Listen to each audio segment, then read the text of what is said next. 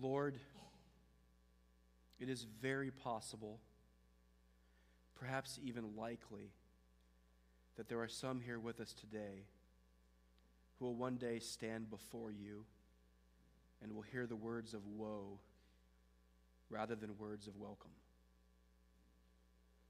There are some here today, Father, who will persist in their selfish bent toward you.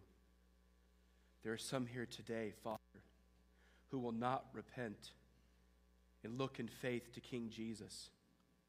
There are some here today, Father, who put on a show, but underneath it all, Lord, they are but whitewashed tombs. Lord, that may very well be the case today. I pray that your word of warning would let all of those, Father, who need to heed the woes, including myself, that we would look to the only one who could ever provide us welcome to you, your Son Jesus. Let us be convicted, and then let us turn in faith to the grace of your Son. We pray this in his name. Amen. Though I have no sympathy for these guys, I do somewhat understand why they wanted him dead.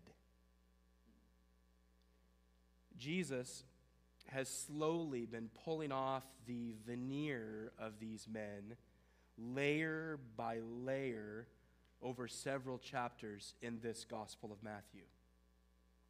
And now, all of the subtleties are dropped, and all of the restraints are removed as Jesus lays bare the heart condition of these religious men. Through his strong words, these men are now fully exposed to the people that they might witness them. And it is no surprise at all that in their colossal pride and in their dishonorable self-righteousness, these men wanted Jesus hurt, dead, and gone, because we don't like to have our darkness laid bare. In verses 1 through 12, that we considered a couple of weeks ago, we learned that worship had gone wrong for the scribes and the Pharisees of Israel for three reasons. Number one, we saw in those verses, is that these men exhibited much talk, but no walk. They put on the show, but it wasn't real in their actions. Secondly, these men, they hindered people, but they did not help people. Rather than being a guide and rather than being a servant, rather than being a help, they only put obstacles in front of the people's paths. And then third, these men were all for show. All that they did was to be glorified by the people who saw them do it. And Jesus, as we saw, Jesus, King Jesus, wanted the people, specifically his people, to refrain from following those types of practices by refusing all self-exaltation and by achieving greatness through humble service, by following him and his example. This idea of worship gone wrong, it drives us right through the rest of this chapter, as Jesus turns his attention directly to the scribes and the Pharisees of Israel by declaring a series of woes upon them. Woe is the word that drives this passage, and it is used 7 times as Jesus indicts these men again and again and again. You read these words and you think, wow, was that bold? Wow, was that pointed? Who speaks like that? Who has the right to speak like that? Only one. Woe, pronounced in the Greek ouai, is a declaration of denunciation that is mingled with a terrible warning. This is the judge of all mankind saying to these rebels against his will, bad things are coming to you, evildoers. This is Jesus speaking with some of the strongest language he ever employed. A couple of these woes, they can, I think, be thematically grouped together, so that I think in this passage there are ultimately 5 indictments of woe upon these leaders that we're going to consider. Number 1, woe to you, for you are of no eternal good. Secondly, woe to you, for you cheapen the truth. Third, woe to you, for you sweat the small stuff and neglect the big stuff. Number 4, woe to you, for you are phony. And number 5, woe to you, for you reject God's word. And the key warning that we must heed from this passage is woe to those whose worship has gone wrong. And I'm not just talking about the assembly on a Sunday morning. Your life worship, your coram Deo, your life before the face of God himself, and all that it entails. So let's consider each of these indictments of woe. Number 1, woe to you, Jesus says, for you are of no eternal good. Verse 13, but woe to you, scribes and Pharisees, hypocrites, for you shut the kingdom of heaven in people's faces. For you neither enter yourselves nor allow those who would enter to go in. Woe to you, scribes and Pharisees, hypocrites, for you travel across sea and land to make a single proselyte, and when he becomes a proselyte, you make him twice as much a child of hell as yourselves. Who talks like that? Who has the right to talk to another person like that? Only one. Now, there are 2 ways that the scribes and the Pharisees were of no eternal good for their people. First of all, according to Jesus, they shut the kingdom in people's faces. Now, it's interesting, back in chapter 16, if you can recall, Christ spoke of giving the keys of the kingdom of heaven to his people, the church. Matthew 16, verse 19, Jesus said, I will give you the keys of the kingdom of heaven, and whatever you bind on earth shall be bound in heaven, and whatever you loose on earth shall be loosed in heaven. And as we learned, Christ's church is given the authority and the responsibility to affirm on earth what God has already declared in heaven with respect to his people.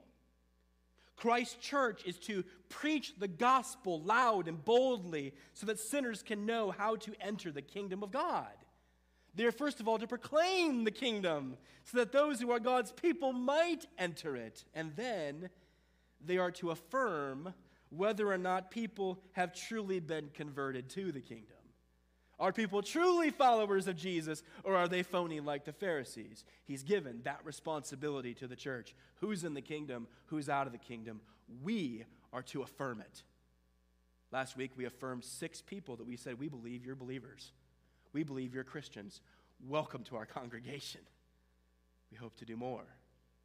But here, in chapter 23, the religious leaders of Israel are doing the opposite. They are closing off the kingdom to others. They do not accept Jesus, the king of the kingdom, as the Messiah, and therefore these guys do not promote him as the Savior to the people of Israel whom he came for. And this has the effect of actually preventing people from hearing and believing the good news about Jesus. The leaders who should be saying to everyone, finally, he's arrived, are those who are saying, that man eats with tax collectors and sinners. That man breaks the Sabbath. That man is a man that we're going to crucify.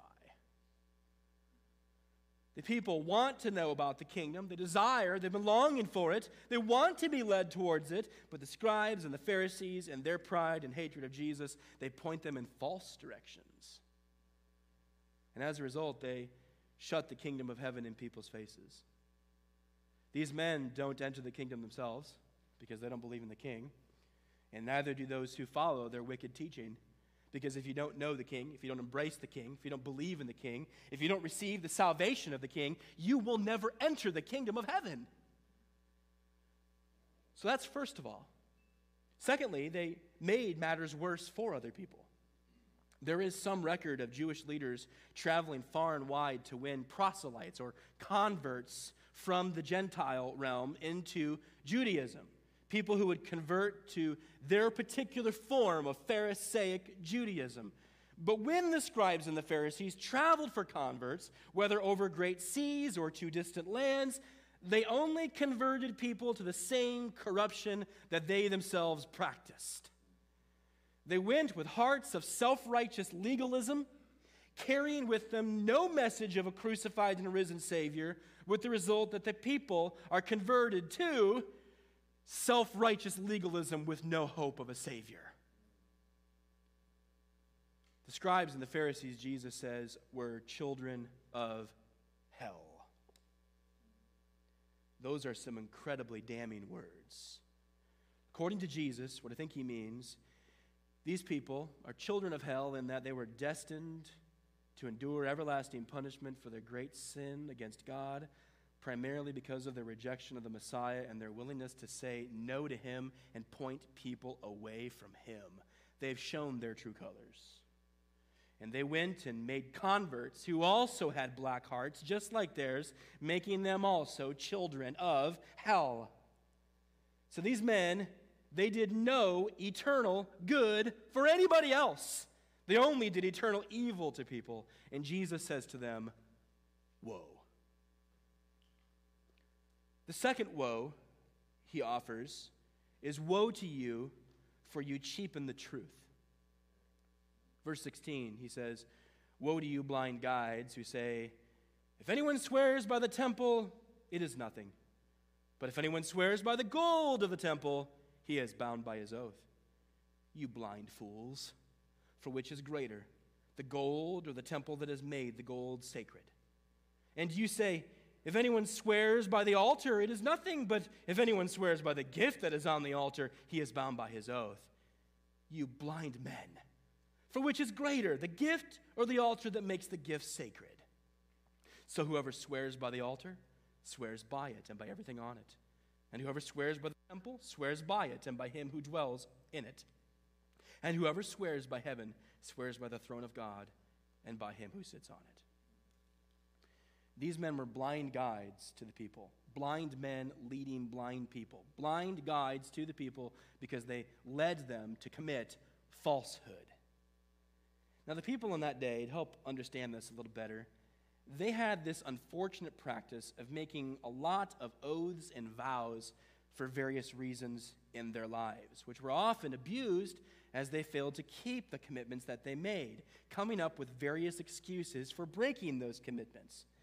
But the scribes and the Pharisees, they ended up only making matters worse for the people, creating a really wicked culture, as they created a hierarchy of oaths and vows for the people to follow. If a Jewish man made a vow and he simply swore by the temple in Jerusalem or simply swore by the altar in the temple itself, then it was important, but it was allowed by the leaders to break, by that individual to break his commitment if he needed to. He could make the commitment, but as long as he didn't swear by something really significant, he could break that commitment. But if that same man made an oath or a vow and swore by the gold of the temple or by the offering that was on the altar, then that man was bound to keep that commitment. This was the scribes and the Pharisees' way of allowing Israelites to shirk their commitments to the Lord and to each other and get away with dishonesty. I'm going to go and give this offering to the Lord. I'm going to promise this to the Lord to glorify him, but I'm only going to swear against the temple because maybe the harvest won't be so good this year, then I won't have to give it. Or I'm going to do this good to my brother. I'm going to help out my neighbor next to me, but I'm going to only swear by it according to something lesser. So that when it actually comes to it, I then get to make the decision, am I going to keep my commitment to my brother, my neighbor, or not? Do you see how this just encouraged dishonesty among the Jews? And for many of the oaths and the vows in that day, they became nothing more than a commitment made with a wink of an eye, or a commitment made but with one's Fingers crossed. Hope so. Making the commitment, but we'll see if it actually happens. But the ultimate issue with these men was that they failed to respect God's standard of truth. It's not just that they were utter pragmatists, but that they failed to appreciate God's standard for truth. The prophet Isaiah, in Isaiah 65:16, he called the Lord the God of truth. One of his defining attributes is that he's truthful, that his word, we just talked about it with the teens this morning, when God utters a word, you can bank everything upon it, because when God speaks, it is always truthful. Moses, he declared of God that he is, in Deuteronomy 32, the rock. His work is perfect, for all his ways are justice. A God of faithfulness and without iniquity, just and upright is he. He's a God that's always faithful, always upright, always keeps his promises, is never dishonest to his people, ever, and he never changes. God's temple was to be treated with such truth. God's altar was to be treated with such truth. And the God of heaven should be treated with such truth. God demands truth from his people Israel. God demands truth from his church. But the Pharisees, the scribes, they taught otherwise. They cheapened the truth. They made less of it. They neglected it. And Jesus says to them, because of it, woe. Third, woe to you, for you sweat the small stuff and neglect the big stuff. Verse 23, woe to you, scribes and Pharisees, hypocrites, for you tithe mint and dill and cumin, and have neglected the weightier matters of the law, justice and mercy and faithfulness. These you ought to have done without neglecting the others. You blind guides, straining out a gnat and swallowing a camel. There was a debate in that day about what was to be tithed to the Lord. The Old Testament law required Israelites to give a tenth or a tithe of all that they grew, all the produce that they grew, give it to the Lord.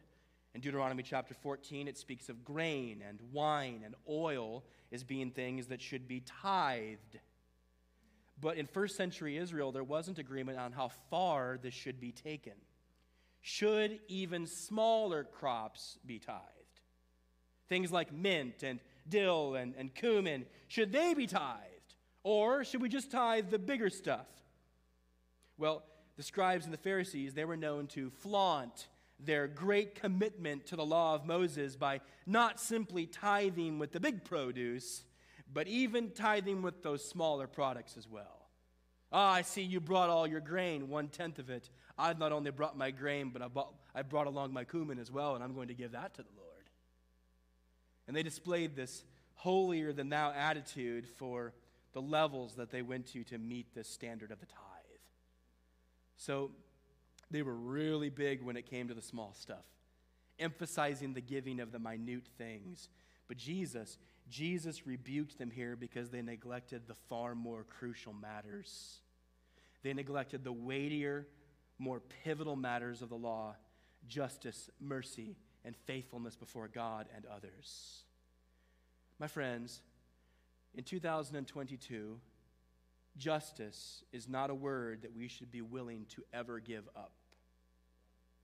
It means to administrate what is right and fair, to work to make sure that what is right in God's eyes is honored on God's earth.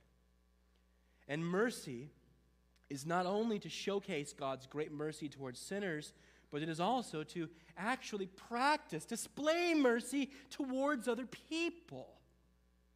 And then faithfulness is to honor God's ways of love before all of his people, to be honest and full of integrity before his people. But these religious leaders, they paid little attention to these larger matters. When it came to injustice towards the poor or the needy, they gave very little care. When it came to the conviction of sinners, they provided no real relief. And when it came to honoring God before other people, truly from the heart and with their lives, they displayed very little real desire outside of simply looking good so that they could get the clap of people as they walked by. They certainly sweat the small stuff, and they made everyone else feel small because of it, but they gave little attention to the big stuff, the far more important matters. And Jesus provided a humorous description of these men, if there can be humor injected into this moment. He says they strain out a gnat and they swallow a camel, meaning they struggle greatly to resist the gnat from being swallowed down their throat, yet they swallow the whole camel. In other words, they were serious about the small stuff, took great care over the small stuff, but really just didn't spend any time over the big stuff. And Jesus says to them, woe. Number 4, woe to you, for you are phony. Verse 25. Woe to you, scribes and Pharisees, hypocrites! For you clean the outside of the cup and the plate, but inside they're full of greed and self-indulgence. You blind Pharisee, first clean the inside of the cup and the plate, and the outside also may be clean. Woe to you, scribes and Pharisees, hypocrites!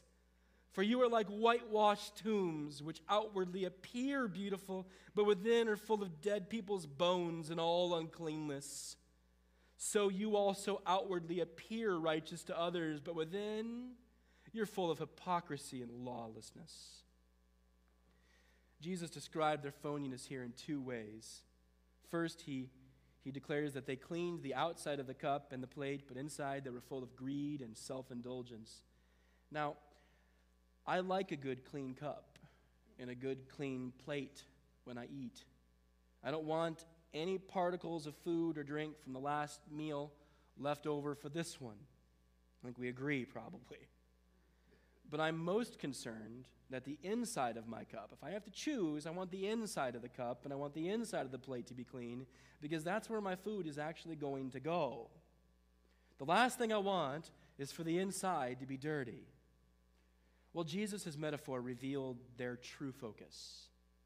They were like cups and plates which were cleaned on the outside, but on the inside they were dirty, they were rotten, they were gross. He indicts their hearts, hearts that are broken just like mine and yours. Vessels from which no one would ever want to eat is what he's saying.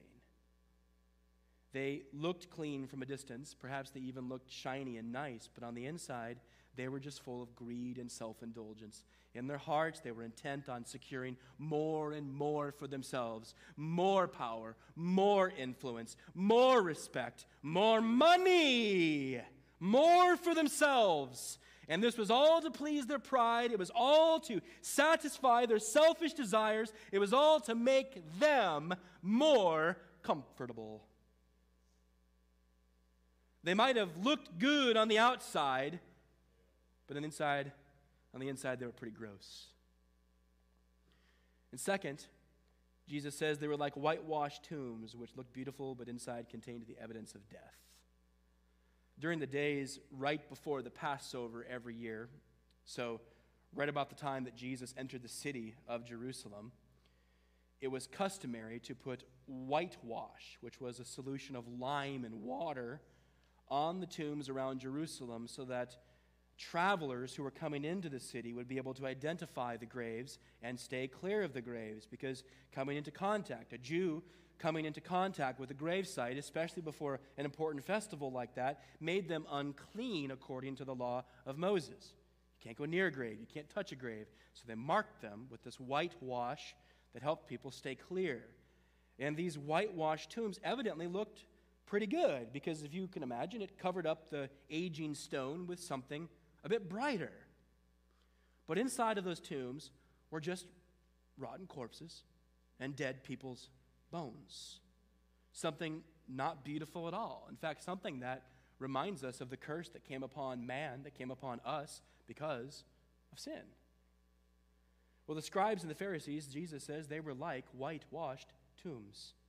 On the outside, they put on a good show, and they were even considered by many to be morally beautiful individuals. But on the inside, they simply showed deadness, full of dead people's bones and all uncleanness. They did everything to look righteous before others, but inside they were full of hypocrisy and even lawlessness. The teachers of the law on the inside were full of lawlessness. They put on a display so that others would think that they were so grand, but in reality their hearts were corrupt. And though they appeared to be law keepers due to their outward acts of righteousness, from their hearts they did not obey God's law, and therefore they were lawless men. My friends, if you try to keep the law in your own strength, you're not a law keeper. You're a lawless man or a lawless woman, because there's but one man who could and ever did keep the law, and that is Jesus. These men were phony. They were fake. They were frauds. They put on a show. They played the role. They were hypocrites, play actors, not men to be trusted. And Jesus said to them, woe. Fifth, woe to you, for you reject God's word. Verse 29. Woe to you, scribes and Pharisees, hypocrites, for you build the tombs of the prophets and decorate the monuments of the righteous, saying, if we had lived in the days of our fathers, we would not have taken part with them in shedding the blood of the prophets. Thus you witness against yourselves that you are sons of those who murdered the prophets. Fill up then the measure of your fathers. You serpents, you brood of vipers, how are you to escape being sentenced to hell? Therefore I send you prophets and wise men and scribes, some of whom you will kill and crucify, and some you will flog in your synagogues and persecute from town to town, so that on you may come all the righteous blood shed on earth, from the blood of righteous Abel to the blood of Zechariah the son of Berechiah, whom you murdered between the sanctuary and the altar. Truly I say to you, all these things will come upon this generation. The scribes and the Pharisees, they resembled their fathers, their ancestors. These men would put on a show by going out and decorating the grave sites, building them and then decorating them to look really good, to decorate the grave sites of these prophet martyrs of old who were slain centuries before by their own ancestors. They would declare in verse 30, that if we had lived in the days of our fathers, we would not have taken part in the shedding of the blood of the prophets. It's so interesting how quickly we will look back upon others and say, well, I would never do what they did if I was in their situation. Oh, the pride of such thinking. But what they ultimately revealed was that they were also but sinful men, like their fathers, with the same bent against God and the same resistance to his truth. Jesus said to them, fill up then the measure of your fathers, which means to go on adding to your evil work, but know this. Go on adding to your evil work, but know this, that this will eventually reach a limit and a judgment will come. Here's a promise in Jesus' coming. One day, Jesus will come back, and all those who pervert his truth, he will say to them, no more. No more. You filled it up. The cup of wrath is full. You've accomplished it. You're not going to do it not once more. There is going to come a day when only gospel news will be presented on this earth, and no faux gospels like these men proclaimed. Oh Lord, might you hasten that day.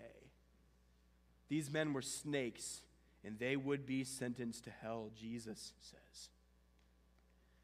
The scribes and the Pharisees, they would reject the bearers of God's word just like their fathers did. Like their fathers, they too would be sent prophets and wise men and scribes, because the church of Jesus Christ sends out many to boldly proclaim his name. But their response will be just like those individuals who opposed Elijah the prophet, or who opposed Jeremiah the prophet. They will kill them, they will crucify them, they will flog them and persecute them from one town to another. You read Fox's Book of Martyrs, and one individual after another, beginning with the 11 disciples, One after another faces horrendous persecution, so that almost certainly 10 out of the remaining 11, after Judas betrays, ends up dying for the faith. These religious men of God would be Satan's minions of death against God's people. What irony. And if you read the book of Acts, you find out that this was definitely true. Well, the scribes and the Pharisees, they would bear their guilt just like their fathers. Abel, he was the first man killed in the Bible. He was righteous, but he was killed by his unrighteous brother Cain. And Zechariah, we honestly don't know for sure who Jesus is pointing us to here when he speaks of Zechariah. Perhaps the prophet who's mentioned in the Old Testament, but perhaps someone we don't know about, but perhaps he was the last prophet killed in the Old Testament. And I think what Jesus is getting at here is that all the righteous blood that was spilt throughout the Bible, it's going to be laid upon these men. All the blood that's been spilt towards the prophets of God is going to be laid upon these men because they also are beginning now to slay God's precious people. They're going to take his son and they're going to give him to the Romans and they're going to beg the Romans to put him on a cross, and the Romans are going to do that dreadful thing, yet glorious thing. And then they're going to do the same thing to his people, persecuting them from one town to the next. The scribes and the Pharisees, they rejected God's word by rejecting God's messengers. The men who were tasked to teach God's word rejected God's word and rejected the prophets of God's word. And Jesus says to them, woe. So, woe to those whose worship has gone wrong. Woe to those whose worship has gone wrong. And woe is the word that drives the application we take from this text.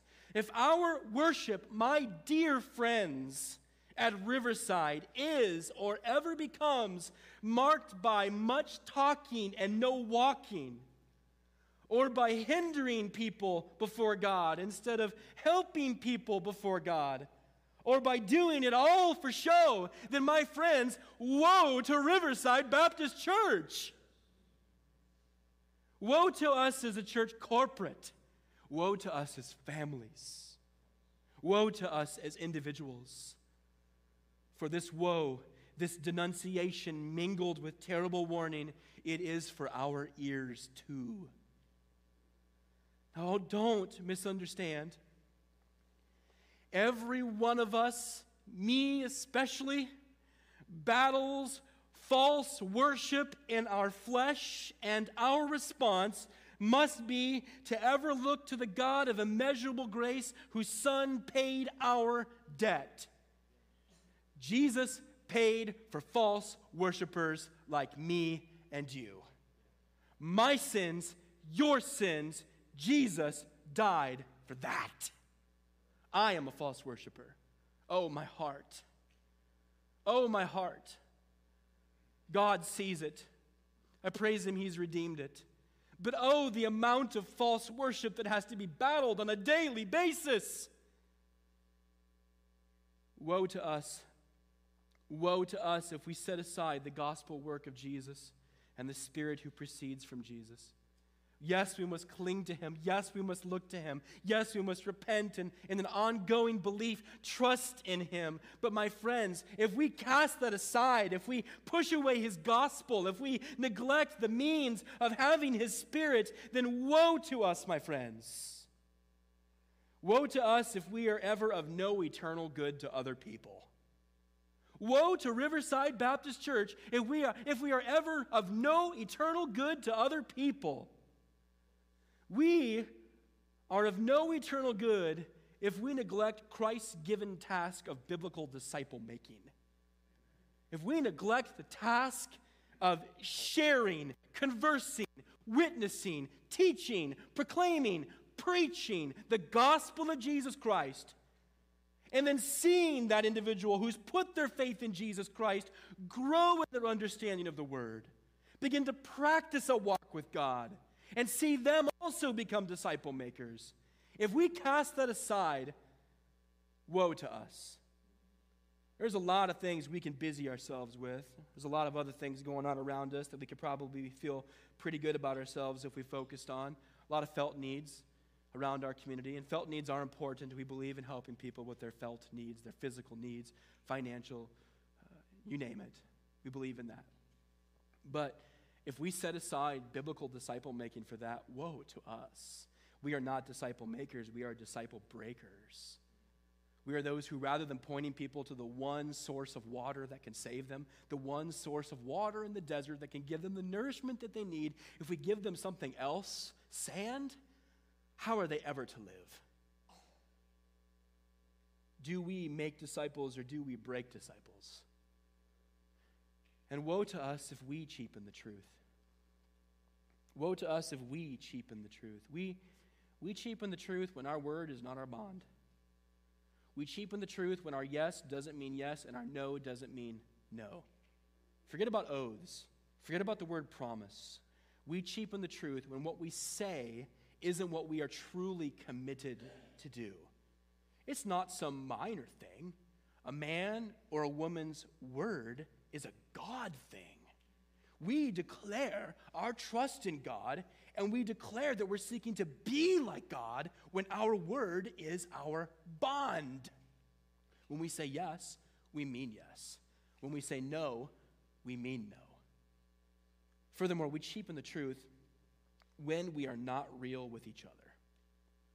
My friends, we are cheapening the truth when instead of being authentic and real and genuine, we put on a mask.